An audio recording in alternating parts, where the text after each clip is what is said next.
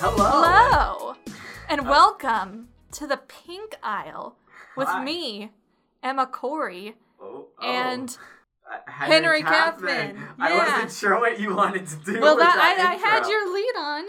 You just gotta. Yeah, I guess. We're switching it up today. Yeah, I mean, in more ways than one, I suppose. Because we're watching this very strange Barbie movie today. Yes, unlike most of the other Barbie movies we've covered, this one's going to be, I guess, closer to home for some people, supposedly. I don't know. I don't hear anyone ever talk about this one. Yes, whereas the other Barbie stories have been usually fairy tale fantasy storytelling. We're going modern slice of life. Yeah, we're going hip. So Barbie is going to be appealing to the youth. In high school with a title song by Kesha. So I'm looking forward to that. So, if you couldn't already guess, we are covering the 2006 movie, The Barbie Diaries. Yeah. And technically, Mermaidia was released before this one, but it was in the same year. But we're going for The Barbie Diaries. We're going for The Barbie Diaries, partially because this seems like an extremely interesting specimen to properly examine. But also, I don't know, it seems good to be able to switch them out, because most people do say that Mermaidia is actually a really, really good entry in the Barbie series, so... But I never really hear a lot of opinions about this one. Exactly. So, in the event that this one ends up being a little bit of a dud, it might be good to be able to switch it up, and, Yeah, and coming off the tails of watching Pegasus... Yes. This is going to be a real change of pace. Exactly, so we figured this would be the way to go about this. Yeah. But yes, as you mentioned, this is a entirely different beast of a movie.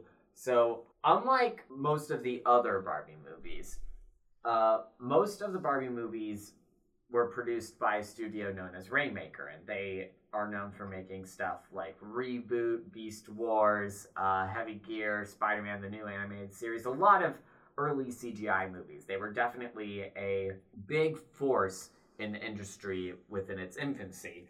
But this one is going to be a movie that has been produced by Curious Pictures. Curious in more ways than one, it seems, because they've done stuff like Big Sheep in the City, Codename Kid Next Door, Little Einsteins, Team Umi Zumi. Most of these are primarily 2D animated movies, so to see them make such a shift into 3D animation and 3D motion capture animation. According to Wikipedia, this is a motion capture film, and if you look at it, it has a very different style to any of the other Barbie movies. You can tell it's not the same animation company they usually use, because it's just got this whole different vibe. I kind of feel like this was almost sort of like Barbie trying to go into the sort of Bratz teen girl in high school type thing, and there's a music theme with this one. Mm-hmm. I don't think it's an actual musical. I think it's just a movie that has musicals. That's the thing. Oh, we get to hear some mid-2000s pop songs in this. I am so psyched. I'm very glad, because the thing you gotta understand, listener, back in the late 2000s, there was a bit of a war between Mattel and MGA Entertainment. So by the late 2000s, they found a cash cow with the Bratz franchise, and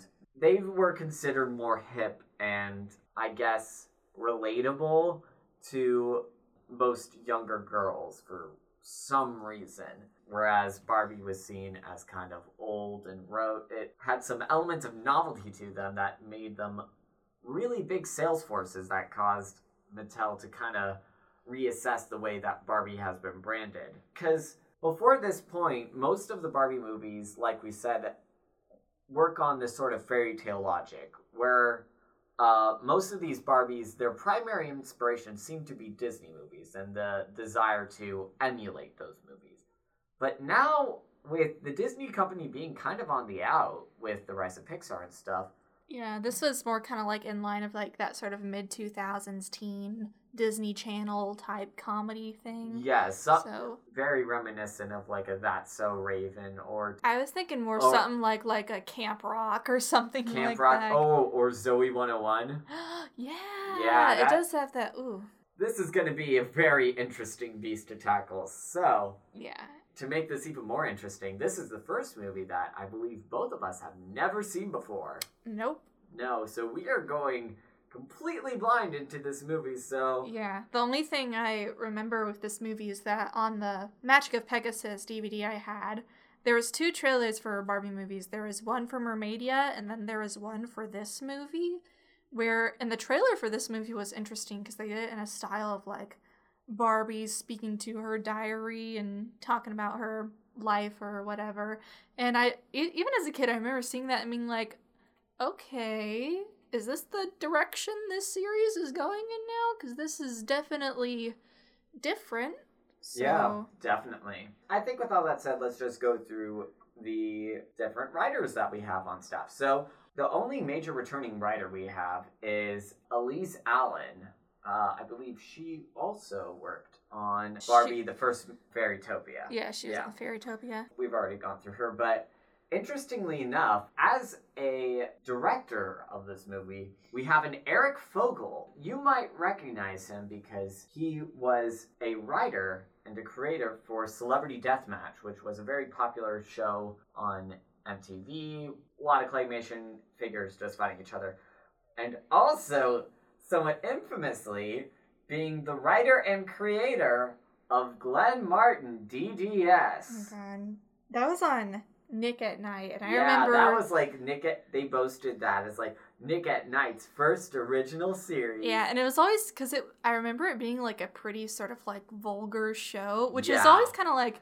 Not the sort of vibe you would expect from Nick at Night. Yeah, when I was a kid, Nick at Night would mostly play like Full House and the George Lopez Show. So Fresh Prince of Bel-Air. Yeah, and Fresh Prince of Bel-Air. Yeah. So having that TV show just kind of randomly sandwiched in there was always felt kind of bizarre. Yeah, I've never watched an episode because I did not really... It was not good from what I remember. Oh, I do not doubt it. But more recently, he was also known for serving as a director for shows like Wally Kazam, which is a Nick Jr. show, as well as Descendants Wicked World, the CGI spin-off of the popular Disney Descendants series, as well as being a director for a couple of episodes of Daria. So, like, there's some good stuff in there. But most interestingly, so the thing that has caught my eye the most in terms of the cast and crew of this is as a second writer, alongside Elise Allen, there's a Laura McCreary. Now, Laura McCreary, she's mostly done production roles. So she's done writing for Hercules, the TV series, Pepper Ann, Fillmore, Kim Possible, Lilo and Stitch, the series, American Dragon, Jake Long. If you were like someone who grew up on Disney when you were younger, these were some things that you would enjoy. But most recently, she has transitioned to being a writer for American Dad, Don't Trust the Bee in Apartment 23, Fresh Off the Boat, as well as being a producer and writer for Brooklyn Nine-Nine. Interesting. Yeah. So, I've not seen any episodes of Fresh Off the Boat, but Brooklyn Nine-Nine, that's a favorite of mine. Seeing, like, a producer and writer of 2 very critically acclaimed sitcoms on this staff, it does bring me at least some confidence, because of the previous writing credits, a lot of people do give them praise for, like, having some surprisingly good writing. Yeah, and I feel like, at the very least, I feel like this movie, at least from a writing perspective, will be, like, competently done. I don't have, like, big expectations for it to be, like, super engaging or interesting, but I think for what they're trying to go for, I'm sort of expecting them to do it, like, in a pretty decent way, in that sort of, like, slice of life kind of kids' high school movie type thing. Yeah, definitely, because looking at the writer's credits, they've mostly have covered slice of life stuff, so it's not unheard of that they would transition to a property like this. So, yeah.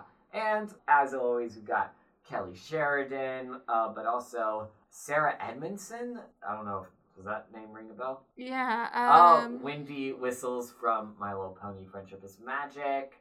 We got Venus Tesrose, Chiara Zani, Matt Hill.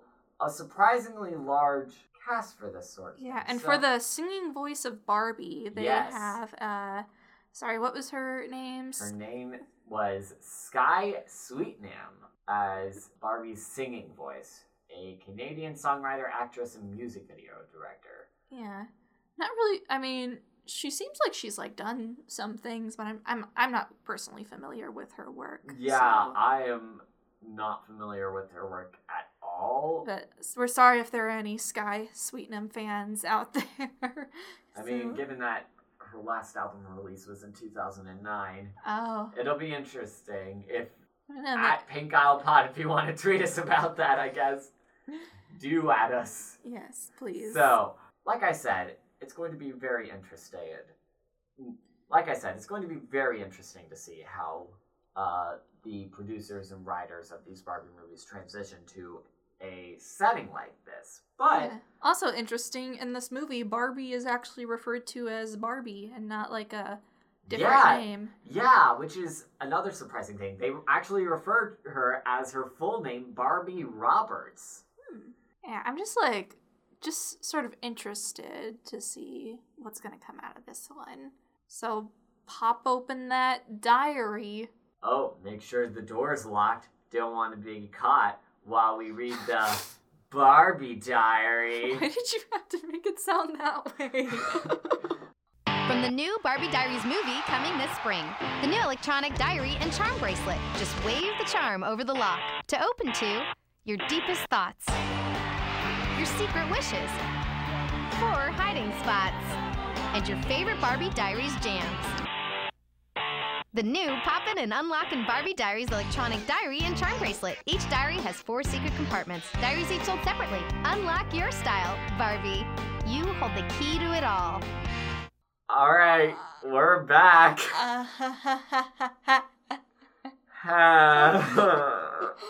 Shall we? I think I'm just gonna about say it right now. Yeah, okay. I hated this movie. I had no expectations and I was still disappointed. It is way worse than I thought it was gonna be. Okay, yeah, I have to agree with you. Like in some previous episodes, there have been times when watching these movies that I will check the time or boo at the screen. But listener, I have to tell you, this was painful. Mm-hmm. Like, this was painful to just an alarming degree. Even with the other ones like Swan Lake or Fairytopia that were kind of like middle grade, at least they had like a cool art direction and some like fantasy flavoring to still make, and they still had that sort of like Barbie movie feeling to this, but this just like so cynical. And like gross. And I know like all the Barbie movies are like marketing ploys for Barbie, but this one like this was the most overt about it. Way more. Like literally every like new plot point seemed like an excuse to like get this new accessory thing you can buy and stuff, and it was just like yeah, this movie, like, I want to apologize to Fairytopia, because in that review, I just wouldn't stop complaining about the art style and the character design, and just compared to this is like... It's... Yeah, so... It is... So here's the thing. Most of these movies have been created by Rainmaker. And like we said earlier, it was produced by Curious Pictures, which... It feels very overt that this was their first foray into motion capture. Yeah. Like, I've said in past things that things looked very rotoscoped in terms of the dancing and stuff. This one, just, like, the textures that they use. When you mentioned earlier how this, like, studio had done a lot more, like, kind of, like, TV stuff, that's maybe why, because it has that feeling when, like, television writers try to, like, write, like, a feature-length movie, where it just feels like a bunch of, like, television episodes stringed together.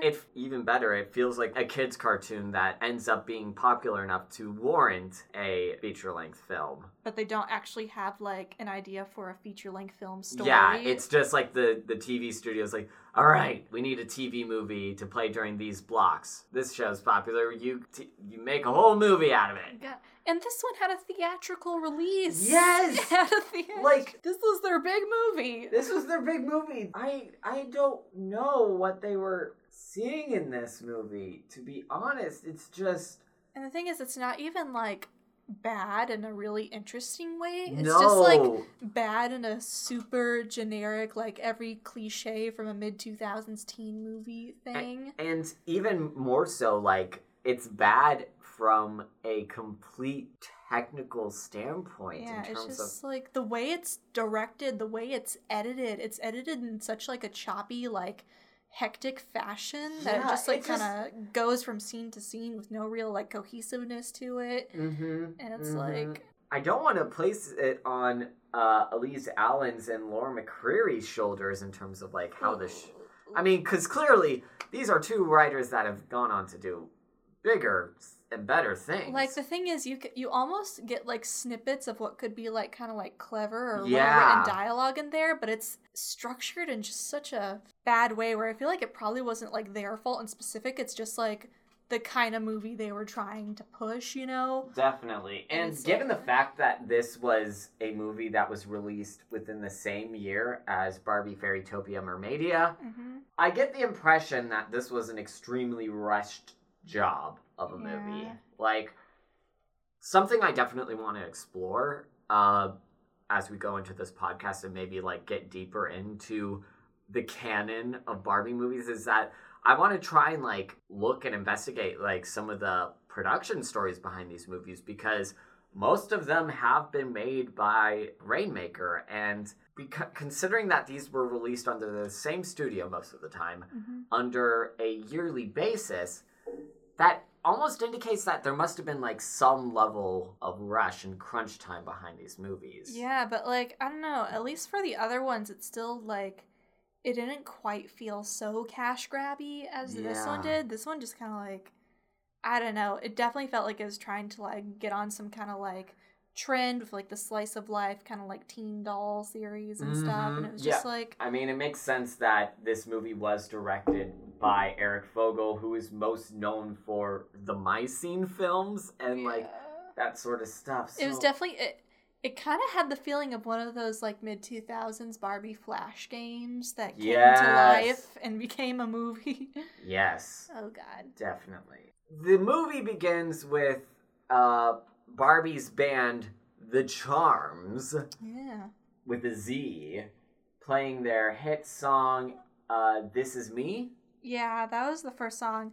So we get this opening sequence that just, I feel like, sets the tone. Very much for the so. rest Like, of the movie. Yeah, I'll be honest, as soon as we started watching, it only took, like, about 12 seconds into this, like, music video, because that's basically what it is, for me to realize, oh no, this is not gonna be a good time. Because, like I said, it feels very much like they were working on the budget of a TV show, and with the motion capture that they were using, we are in some very big uncanny valley ways. Not in just, like, the facial expressions, which, don't get me wrong, look pretty bad, but also just the general character movement is... Yeah, it's like, it's got that, like, weird, jerky look that a lot of motion capture animation has. Well, but it's, like... Yeah. But it doesn't have, like, the polish of, like, other... Like, say what you want about the Robert Zemeckis films, at least, like, they did, even if they did have that uncanny valley, they did still have some, like, visual impressiveness to them, but this just feels so, like... And also, a thing that most people don't appreciate about motion capture is that most people just think that, oh, you put an actor in a studio, put a bunch of dots in them, and they act the scene out. But more often than not, an interesting aspect to motion capture is that once the actors have acted the scenes out, there is some tweaking that is often employed by actual animators who will, like, go through, like, the scenes that have been animated already through motion and basically make them more pleasing to the eye. So, like, maybe they'll emphasize certain character expressions or improve the movement. But that's usually something that ends up happening on larger budgets. Yeah, it's, again, I feel like most of the issues from a technical standpoint of this film can be blamed on a very low budget with this movie. Yeah. Like the environments. I would want the matte paintings back because they got these bland CGI environments that looks like it's got like that early video game look to it. Like I was almost waiting for like, the stars to come back and you had to do like the Wii motion controls. Like yeah, I don't even want to talk about this plot that much. Here's the thing. We can excuse some of the bad technical aspects because of their poor budget and the no doubt rushed workplace environment that they were working under. That don't justify the writing and the scene composition and the editing. Like, yeah. So anyway, we established that Barbie is in a high school band. They always have in these movies, which I've never seen an actual high school band. I assume they exist. But anyway, she has her friends, Tia and Courtney. And they have that classic, like, they go to the garage and they practice. But not really, because they prefer to talk and eat snacks. Yeah, they're relatable. Just like you. Buy our product. Anyway, so in walks their friend, Kevin. Who is a filmmaker. And that type of late 2000s filmmaker, which basically translates to, oh, he carries a camcorder around. Oh, sure, he's got no sound apparatus or anything like that. He just films random people. He's like that guy from Rent, but somehow worse. Mark. God. I feel like all the things we're associating this movie with right now are just not good things to associate with. Rent sucks, don't at us. God, anyway, so they decide that it's the last day before their sophomore year of high school, which they're sophomores. Yeah. Full disclosure, listener, I teach high school, and I've been around sophomores. They are not like this. To give credit to my sophomores, they are more obnoxious than the real sophomores that I've dealt with. Which, if you are in the field of education, you know what that's like. Yeah, it's definitely, because I'm sort of confused as to who this movie is supposed to be for, because it's obviously wanting to pander to more like a teen demographic, but it's like... Teenagers in high school aren't going to be, like, into Barbie. No. It's almost for, like, a preteen type It's, like, thing. for a preteen audience that hasn't like, graduated to, like, that likes to think media. About, like, what's high school going to be like? Like, it gives this... I feel like this has the same sort of appeal that shows, like, Saved by the Bell and High School Musical ended up having. Yeah. Where it gives you this very sanitized perception of high school. But the thing about at least those shows is that as annoying as they are, they're usually balanced out by at least some unique or interesting sort of character drama. But this is just bland Mean Girls. Yeah, it's like they really try to do like a Mean Girls plot, but like without like the exaggeration or satire that Mean Girls had. Yeah. So it just feels like... And Mean Girls came out 2 years before this movie. So this just makes this thing feel all the more cynical and just lazy. It also takes like halfway through the movie for like the actual plot to happen that they're trying to do. Yeah. So anyways, so they're friends and they have their friend Kevin, who's a filmmaker who is like... We'll get to Kevin. Yeah, they're weird fourth wheel. So they go to the sunset because it's school year starts. What's your wish for the year? Yeah. And... Barbie wishes to be the anchor of the school news channel. Courtney wishes to improve her drumming. Tia wishes to be the class president. And Kevin refuses to say his wish out loud. And oh my god, I know what his wish was. God, this movie. Mm-hmm. So, the next day, they're driving to school, which sophomores... I did not get my license till, like, the summer before my junior year. Yeah. Like, they even say that they're, like... sophomore, you are, like, 14 to 15 years old. This is...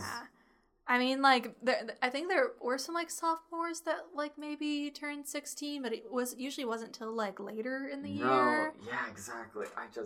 Whatever, you gotta sell that Barbie car, because we said that this thing feels especially cynical and it looks like an advertisement for thing, but interestingly enough, a lot of the actual merch that they made for this movie seems mostly limited to just depicting the main trio of characters, plus another one we'll get to. That's about it, which makes me think, like, maybe the reason why they wanted to shift this to a more modern high school aesthetic is that way they could use this to promote all the other sort of Barbie products that were on the market at that point. It's like, and there's no horse carriage in this one, which automatically makes it a bottom tier movie. I mean, we're keeping true to that formula at this point. How do you think this one fits into the Barbie cinematic universe?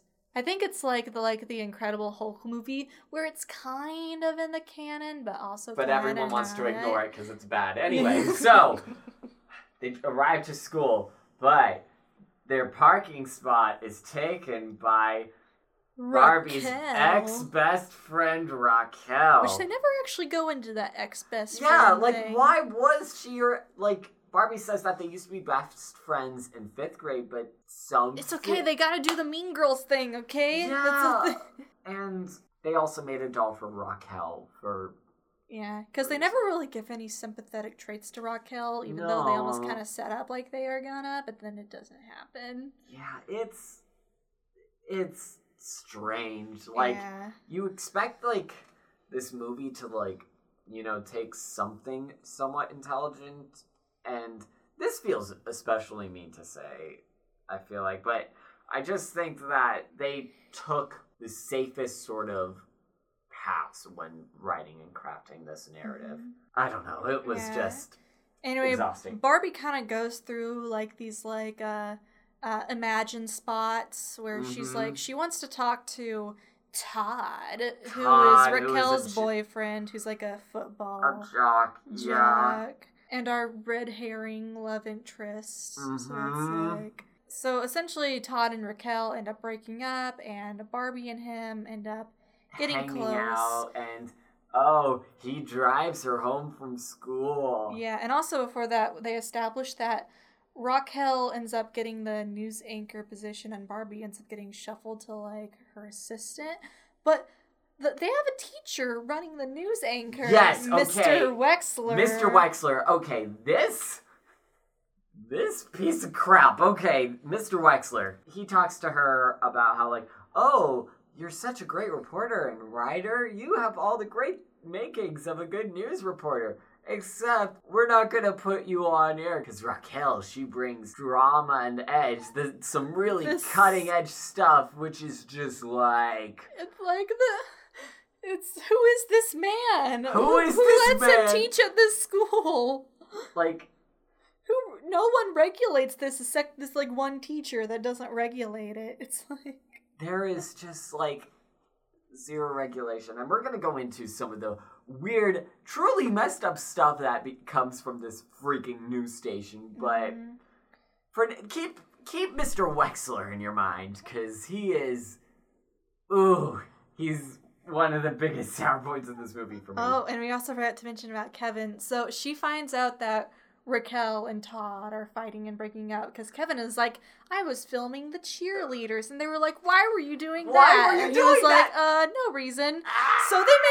So they establish this character. He's a perv. He's a perv in this Barbie movie.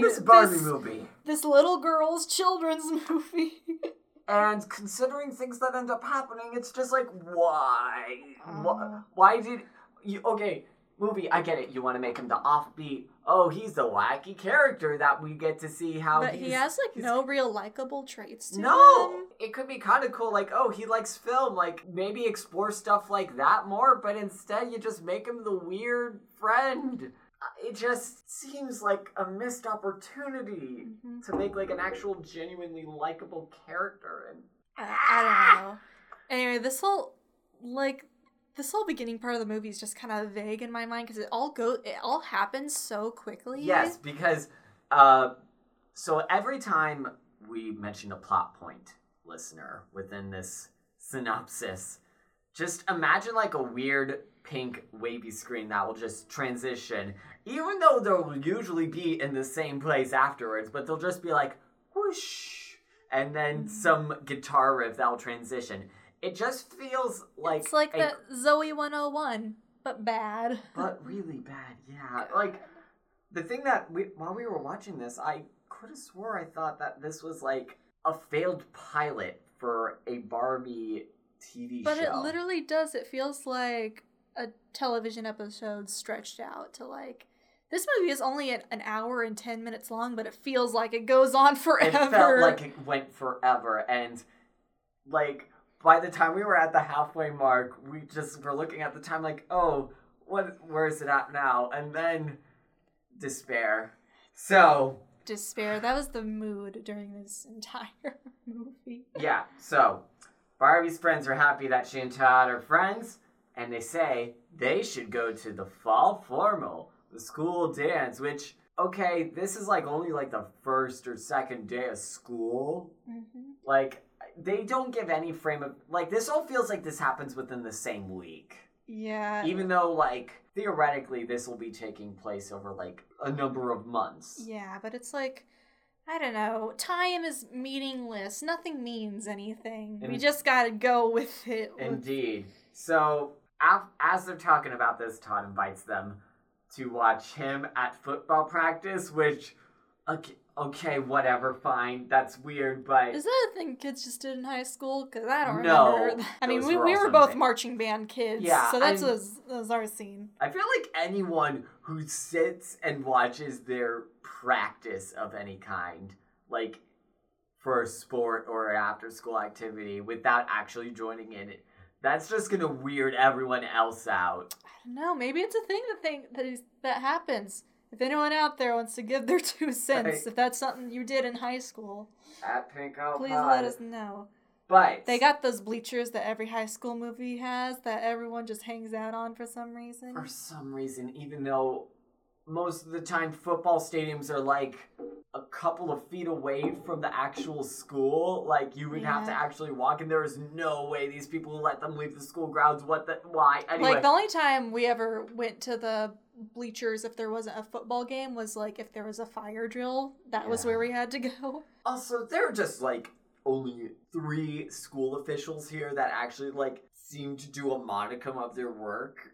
And I'm just like, I feel insulted just by the teacher presence in here. Mm-hmm.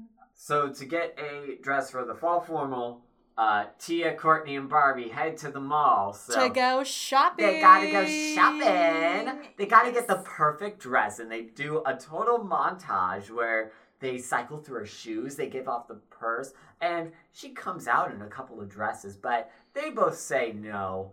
And she eventually finds the right one. But in the midst of this, they find out, shock and horror, Raquel is shopping around in that store as well. Yeah.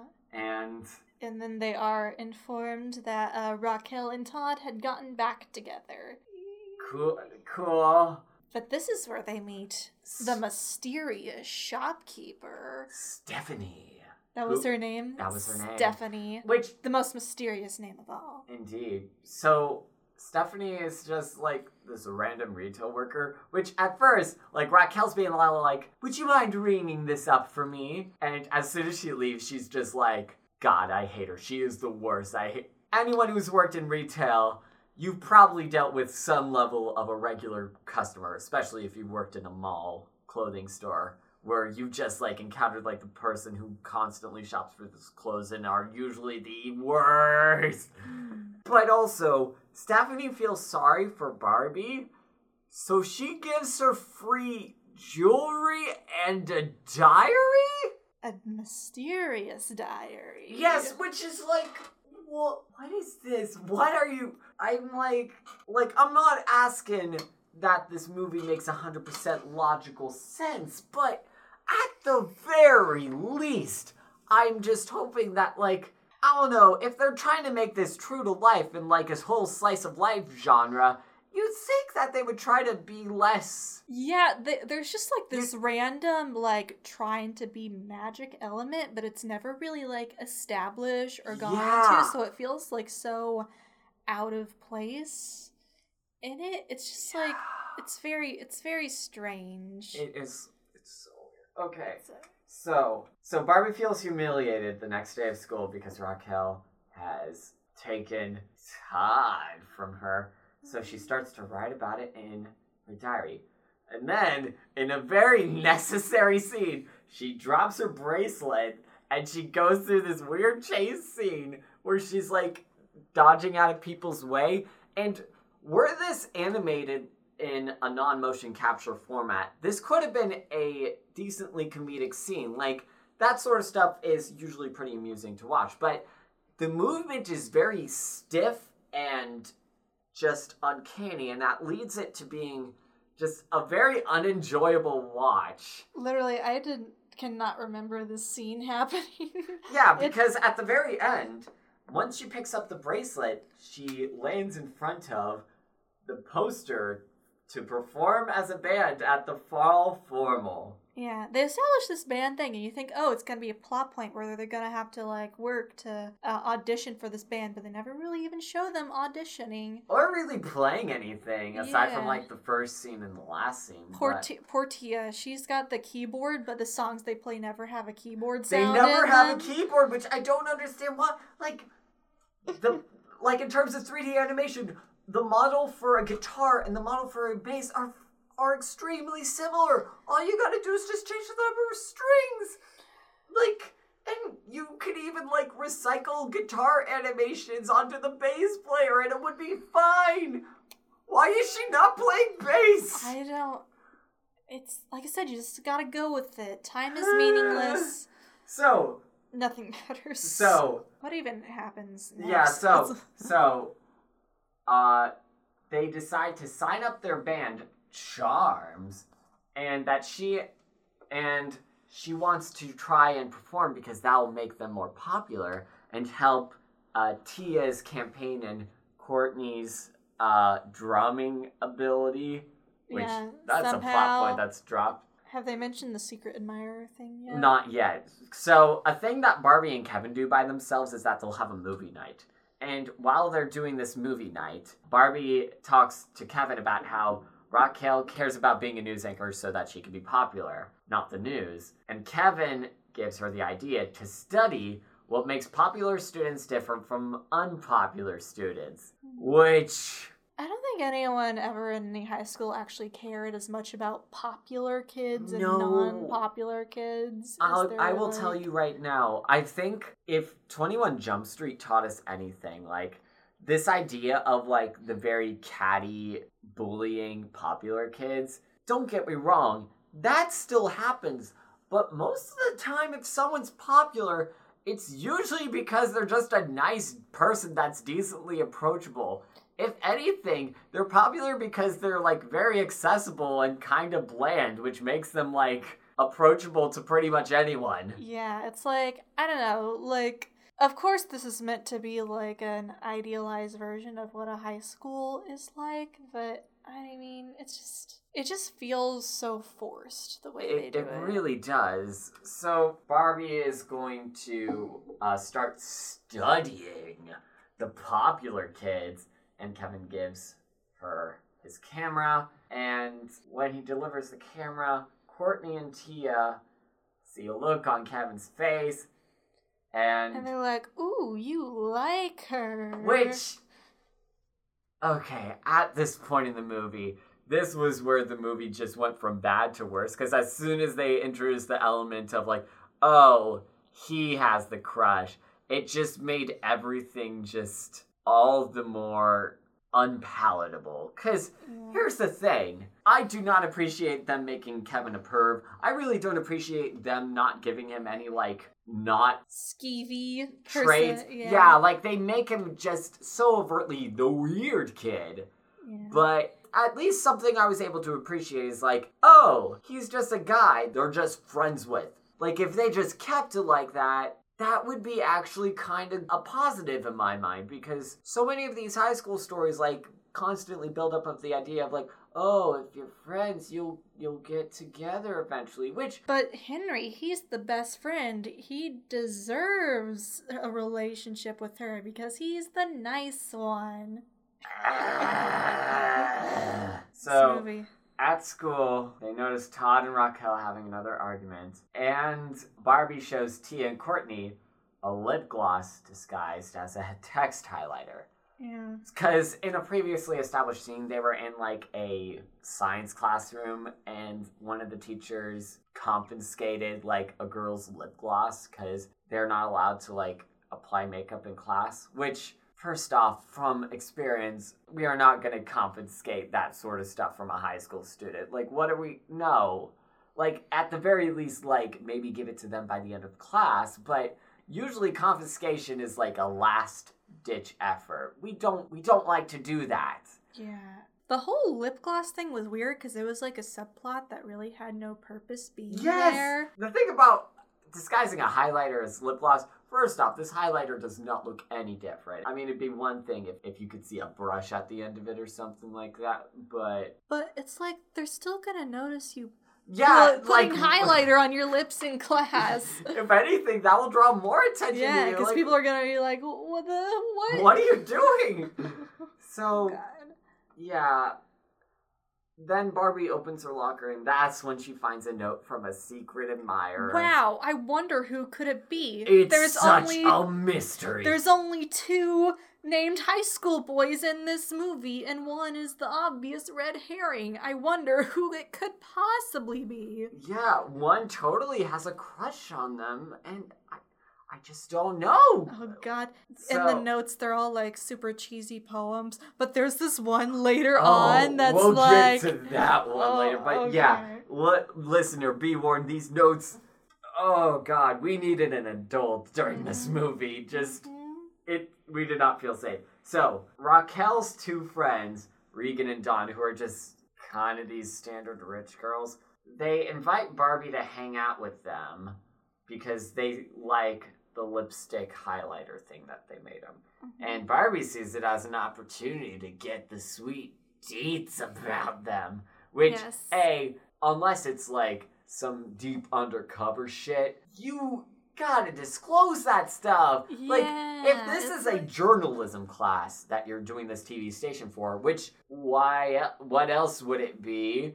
Like, you need to disclose that stuff. The whole point of journalism classes is so that you can, like, learn the basics of journalistic ethics as well as some basic writing. Like, this isn't, like... some tabloid bullshit. This ain't TMZ. But, like, the teacher approves of it, I though. That's the weirdest thing. It's like... And she's like, I'm gonna get into the secret life of the popular girls. But it's like...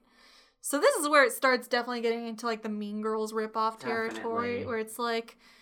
Oh, she abandons her friends and she becomes popular. But at what cost? Yes. So... Barbie's hanging out with the 2 friends, and Raquel doesn't take kindly to this, so she starts making her life miserable. But Barbie decides to ignore her because she's still getting secret admirers letters, and the latest one says that she'll see her admirer during lunch. Cool. Wow. And she does when she sits with Kevin, but she still thinks it's Todd because he walked past her table. What a coincidence. Just then, the band walks out from their audition. We don't get to see them perform their audition. Sure, they released like a CD for all the songs that they made in this movie, including songs by Kesha. But, like, you never really... You hear, like, snippets of it, but it's always, like, in the background, so you never really hear it. I was looking forward to some Kesha music, but I was disappointed. My ears were disappointed. Definitely. Mm-hmm. Definitely. So, but suddenly they are called to the office because they're in trouble for making the lip gloss highlighters. And this is the school that allows, like, the gossip news station overseen by a teacher, but, like, having lipstick in class is too heaven far. forbid. Like, sure, you're being complicit in acts that could be best described as, like, a very elaborate form of potential bullying, as well as severe breaches of privacy. But no, we gotta... Making a lipstick highlighter's too dang far. How Oh my god. dare they? Is this like a Catholic high school? I do not know. I mean, I wouldn't be surprised if this does feel somewhat true to form with that. I mean, it is a very fancy school. Maybe it is a private school. Who knows? Probably one of those, like, rich charter schools. Oh, yeah. Heck, oh man. It is Zoe 101. Only they don't live there. So, they're on lunch duty, and Barbie and the girls get into a food fight. So they're asked to clean dishes, and they start throwing old, discarded People food. have their mouths on that. And they start throwing it at each other. And it's like... it's so gross. I know. Like I said, this whole lip gloss thing was just kind of like I said, it's the weird that feels where it was supposed to be like a B plot in like a TV episode, but like somehow got like put in here. Yeah, here's the thing. I was totally expecting them to be like an aspect of this movie to be like, oh, now there's demand for the lip gloss thing, and maybe Barbie will realize, oh no, they're just trying to take advantage of me for these thing, or even more, it could be just like another element of things that are distracting her, or maybe she realizes, oh, maybe I don't need to be a news anchor. I'm able to do this thing. I can start a business, like something. So, yeah, they have this very amusing food fight, but this stops once they are told over the school announcements that Charms will be playing the fall formal, which, why would you just announce that over the intercom? Just, like, send an email. Or tell them in person. Like, heck, you were sent to the principal's office. Like, that could have been, like, an interesting scene. So the principal's office chews them out and tells them that they're on lunch duty. And as they're going out, tell them, oh, by the way, you'll be playing the fall formal. So, and that could, like...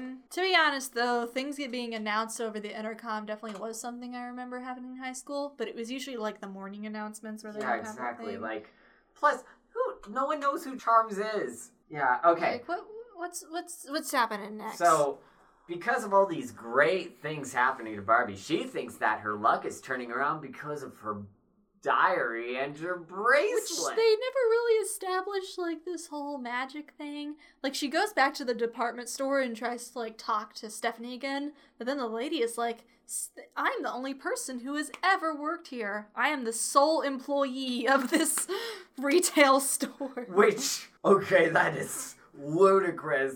God bless you for doing that.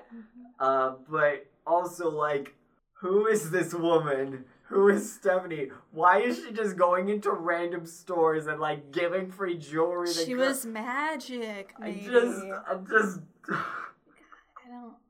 So, okay, so the Barbie wiki points out that this store assistant looks strikingly similar to Stephanie. However, she's much older. I guess... I did not really get I that did not impression. pick that up at all. Yeah. Like, here's the thing, listener. Like, it felt like watching this movie that, like, literally all the character models felt like the same, except you would swap out their hair and their clothes.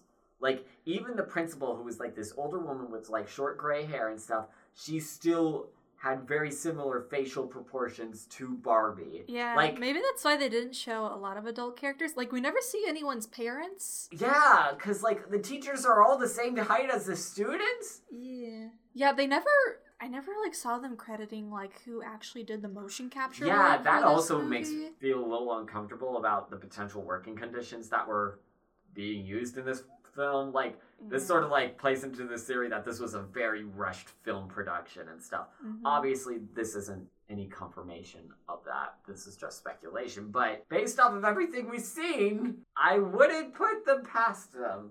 She just kind of hangs out with the popular girls for a while. Yeah, and they start, like, spreading gossip and, like, talking smack about Raquel and each other. And of course, it's like, Barbie is becoming one of them. Yeah, because Tia's about to have a political rally so she can become sophomore class president. Mm-hmm. But she has to stay with the popular girls because she got another note saying that I'll be seeing you in the parking lot. But you won't see me. But this is...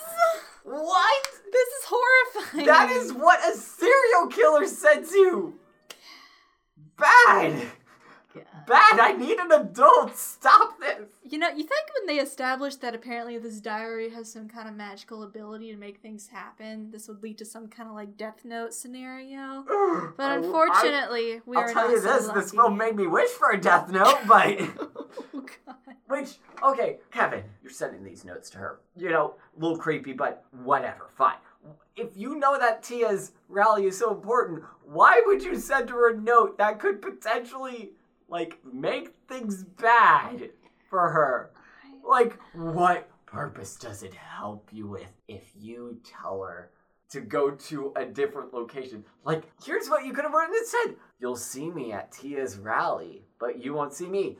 Similar effect, does the exact same thing, but at least you don't screw over your friends that way. Like, what is your deal? I don't know why they're friends with him. He's just No, like... I mean, like, they sort of established, like, at least some rapport. Like, they're, like, I don't know. I think it's just that, like, they are able to feel comfortable around each other and, like, sort of express the weirder aspects to themselves. I don't know. That's what I got from it, but it's still just, like, feels so undercut by just how weird they all act.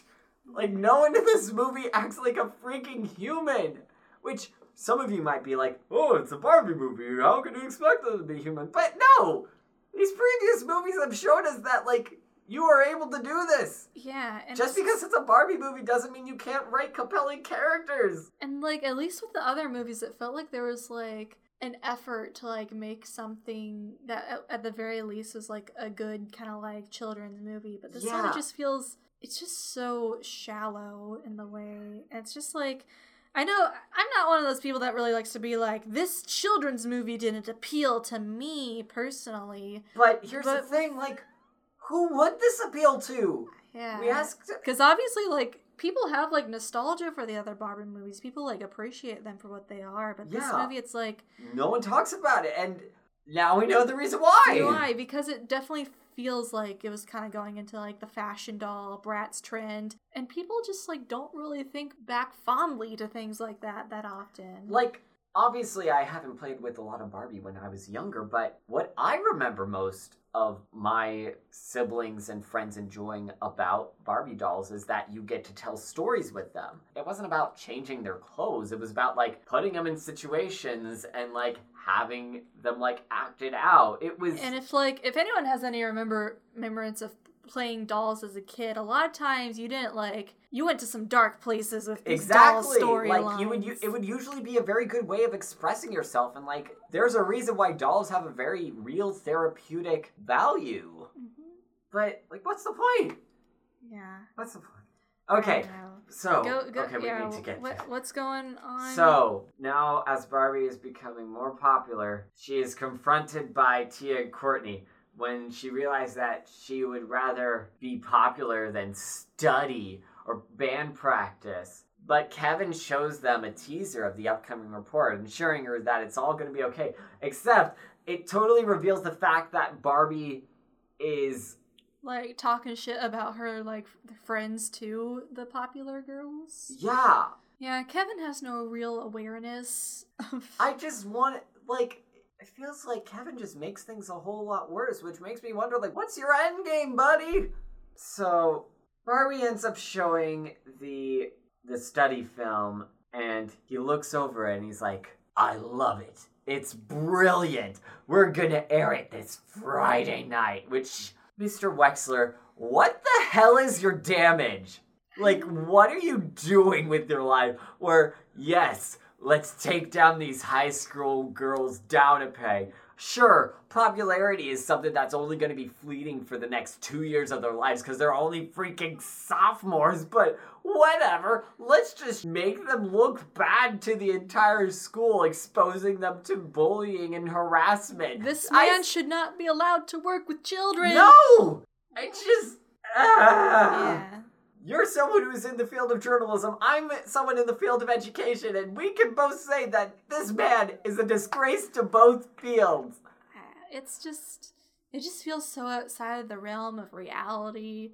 And I get that, like, high school journalism in particular, my school did not have really a journalism presence, but my high school, but, like, even then, you would expect the teacher to be, like, the one that kind of regulates these kind of things. Yeah, but, like, if anything, like, it's usually the job. Because here's the thing. This sort of news story seems like the kind of thing a high schooler would actually propose. Like, ooh, I want to do an expose on the popular kids. But usually, the teacher would be the one like, okay, but that's not news. Yeah, and literally Raquel beforehand was doing stories about, like, coffee shops and fashion. Yeah. And it's like, I don't know. Like, why?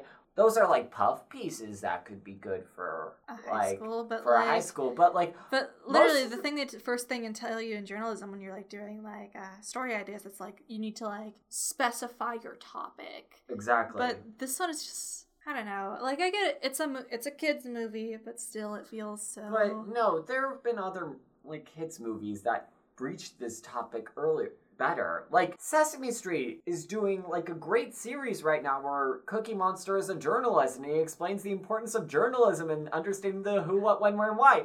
Sesame Street! I have not heard about this. It's great. Yeah, it just happened this year, too. It's great, but... It's cute. Yeah, it is cute. And this is something for, like, preschoolers. Barbie! Okay, so, at the band rehearsal, Barbie and her friends celebrate Barbie becoming an anchor and thanks them for being patient, but Regan and Dawn confront Barbie for using them, which, fair, because she pretty much did use them to air their dirty laundry and be fake friends with them. Like, they sort of try to paint it like, oh no, they're being so unreasonable, but no, they're in the right. Like, honestly, Regan and Dawn, they don't seem like that bad people. They just seem like some rich, privileged girls that, like, are kind of, like, stuck in their popular crowd. Yeah, and they call Barbie out, and Barbie totally deserves it. Yeah. 'Cause, like, Barbie gets very unlikable towards the end of this movie, and it never really feels like she, like, makes amends. No. Yeah, it's just kind of like, she does one good thing, and everyone instantly forgives her. So we cut back to a scene where Barbie and her friends are in gym, and they put mustard in her shoes. And they're all like, such a great prank for a 4th grader. And it's like, no. You don't get to pull the immaturity card, Barbie. So Raquel hears that, these secret admirer notes might be coming from Todd. So this prompts her to borrow the bracelet. And because of that, Barbie has lost her lucky charm. So soon, Tia and Courtney confront Barbie about how she's been totally ignoring them and also spreading rumors about them within the film that she's producing. All the while, Barbie is obsessed with, like, trying to find the bracelet because she needs it. It's the only thing that keeps good things from happening. And they're just like, screw you, no, I'm not hanging out with you, which, you know what? Good! Yeah, I don't know. Is the diary supposed to be magic, or is the bracelet magic? So, I think what the gimmick is that the bracelet opens the diary. Uh-huh. And if she can't open the diary, the things that she write in the diary can't come true. Even though she's writing about this stuff after the fact. How did she think this? Okay. They never explain it. It's okay. We just gotta. Yeah. Anyway, we go through this whole scene where Barbie's, like, at her lowest. Her friends have left her. And so, like I said before, she goes to the newscast and she decides not to show the video of the popular kids. Which, I don't know how she was able to control what they were showing on air. If she's just the anchor. It was live. Yeah, like how... Like First off, this is a high school thing. If anything, you film ahead of time and then you broadcast it later after editing. Like, there's no need for it to be live. Just... I don't know. Anyway, so she ends up, like, showing the Kevin's films or whatever instead. Yeah. But, like I said, no teacher is looking over this, so whatever. I mean, Wexler's kind of looking over this, but he's mostly disappointed. Yeah. So... Fire him, please. Investigate him. He's so shady. Shady. Yeah. And shitty. Both. So, after seeing the film, Tia and Courtney apologize. No, they don't apologize. They forgive her, and they decide to go to the fall formal. And of course she got that dress that she was gonna buy earlier but didn't, so... Mm-hmm. But before she goes, she's sad that she can't find her bracelet. But Kevin comforts her, and she grows more confident in herself. And he gives her a bracelet made out of broken guitar string. It's like the real magic was inside you all along. Yeah. Even though it's later established that it was actually magic. Anyway, they go to the dance and then they do the whole band performance thing. And everyone loves it. Yeah, and Raquel is wearing the bracelet, and while they're doing that, like, the bracelet, like, flies off her wrist, like, magically, and it, like, moves across the floor. It's like, oh my god, it's a Horcrux. Oh god. No, or whatever one of the rings of power were. They want to return to the master. Oh no. It has a mind of its own. You see, they could have gone to some dark places with this movie that they didn't really... It's just surface level implications. Definitely. You know? It's like... So, Raquel tells Todd, oh, it's time to leave with her. But he ignores her and later tries to dance with Barbie. Yeah, she trips in the wine and, like, people start laughing at her. Punch. Because it's okay. Because she's the mean girl, so she deserves it, right? Yeah, totally no emotional depth you could potentially explore with a character like her. Sure, you could maybe, like, try to better understand, like, oh, why does she feel like she needs to be mean? Like, listen, I don't really like the whole message of, like, oh, you should be nice to a bully because they might just be misunderstood, or, oh, they might just not know how to emotionally express themselves, which, that's not the best message to put on a kid. But this, it's better than this. Yeah. Like, encouraging at least some level of empathy, especially in a high school setting. Like, yeah. Y'all. But anyway, so... Barbie's dancing with Todd. Yeah, Todd, but then she realized that he wasn't the secret admirer, and who could have thunk it? Who could it be? So, she ends up going back to Kevin, and... I don't know, what does she say to him? Like, the real love was beside me all along. I don't know, something. Yeah, oh no. Yeah, she was talking to Kevin and he's like, oh, I'm happy for you and Todd. And she's like, nah, I want to be someone who really gets me. Because... Even though we never really show much about how he gets her aside from writing really generic poetry. And also, like, the movie night thing, which, I mean, don't get me wrong, that's, like, a fun thing. Like, I kind of liked that detail, because that's, like, that feels like a very real thing that, like, two friends would actually do. Yeah. But, like... I don't know. Like I said, Kevin just, like, he does shitty things in the movie, and he never really apologizes or make amends for it. Like, he's the reason why she pursued this terrible, like, popular girl story. Like, what? We're just gonna, like, let that fly? No! Kevin! Don't you see? He's the nice guy. He deserves it, you guys. So... that freaking spiky-haired boy. Yeah, freaking Smash Mouth. Smash Mouth. As they dance the night away, we cut to them enjoying another movie night. Yeah, he also gave her bracelet back, and she, like, has a monologue where she was like, was it magic? Who can tell? Except for the one scene where it was, like, obviously moving on its own. So it obviously ain't, like, a red herring. And then the movie just kind of, like, cuts to a still background credit sequence, like... Yeah, no fade, no, like, transition, it's just like... Boom, we're done. Slap in the face. Yeah, I hope you enjoyed that hour and 10 minutes that you just spent. Oh, God. So, did you like the movie? Actually, it was amazing. Top tier. Better than Citizen Kane. Better than Heathers. Better than all the other high school movies. Better than Freaky Friday. Yeah, all the high school movies. You know, Freaky Friday, Mean Girls, Citizen Kane, Heathers. They're all in there, but... Don't watch this movie. It's not worth it. No, like, here's the thing, like, we do this podcast because, like we said, we agree that there is some merit to, like, actually analyzing these movies. Yeah, and we never wanted this, like, podcast to be, like, a whole... Let's nitpick these children's movies thing and got, like over-exaggerated over-exaggeratedly upset about them. Yeah, because, the internet is way too full of that sort of stuff as it is anyway. But with this movie, it's just such a disappointment. We're not mad. We're disappointed. Yeah, I know this franchise can do better because there are some genuinely good movies up on the horizon. Coming to this movie right from Pegasus, it's like... Yeah, if Pegasus can show us, some of the best potential these movies can offer in terms of storytelling, the Barbie Diaries definitely demonstrate the worst. Yeah, I definitely think we can start,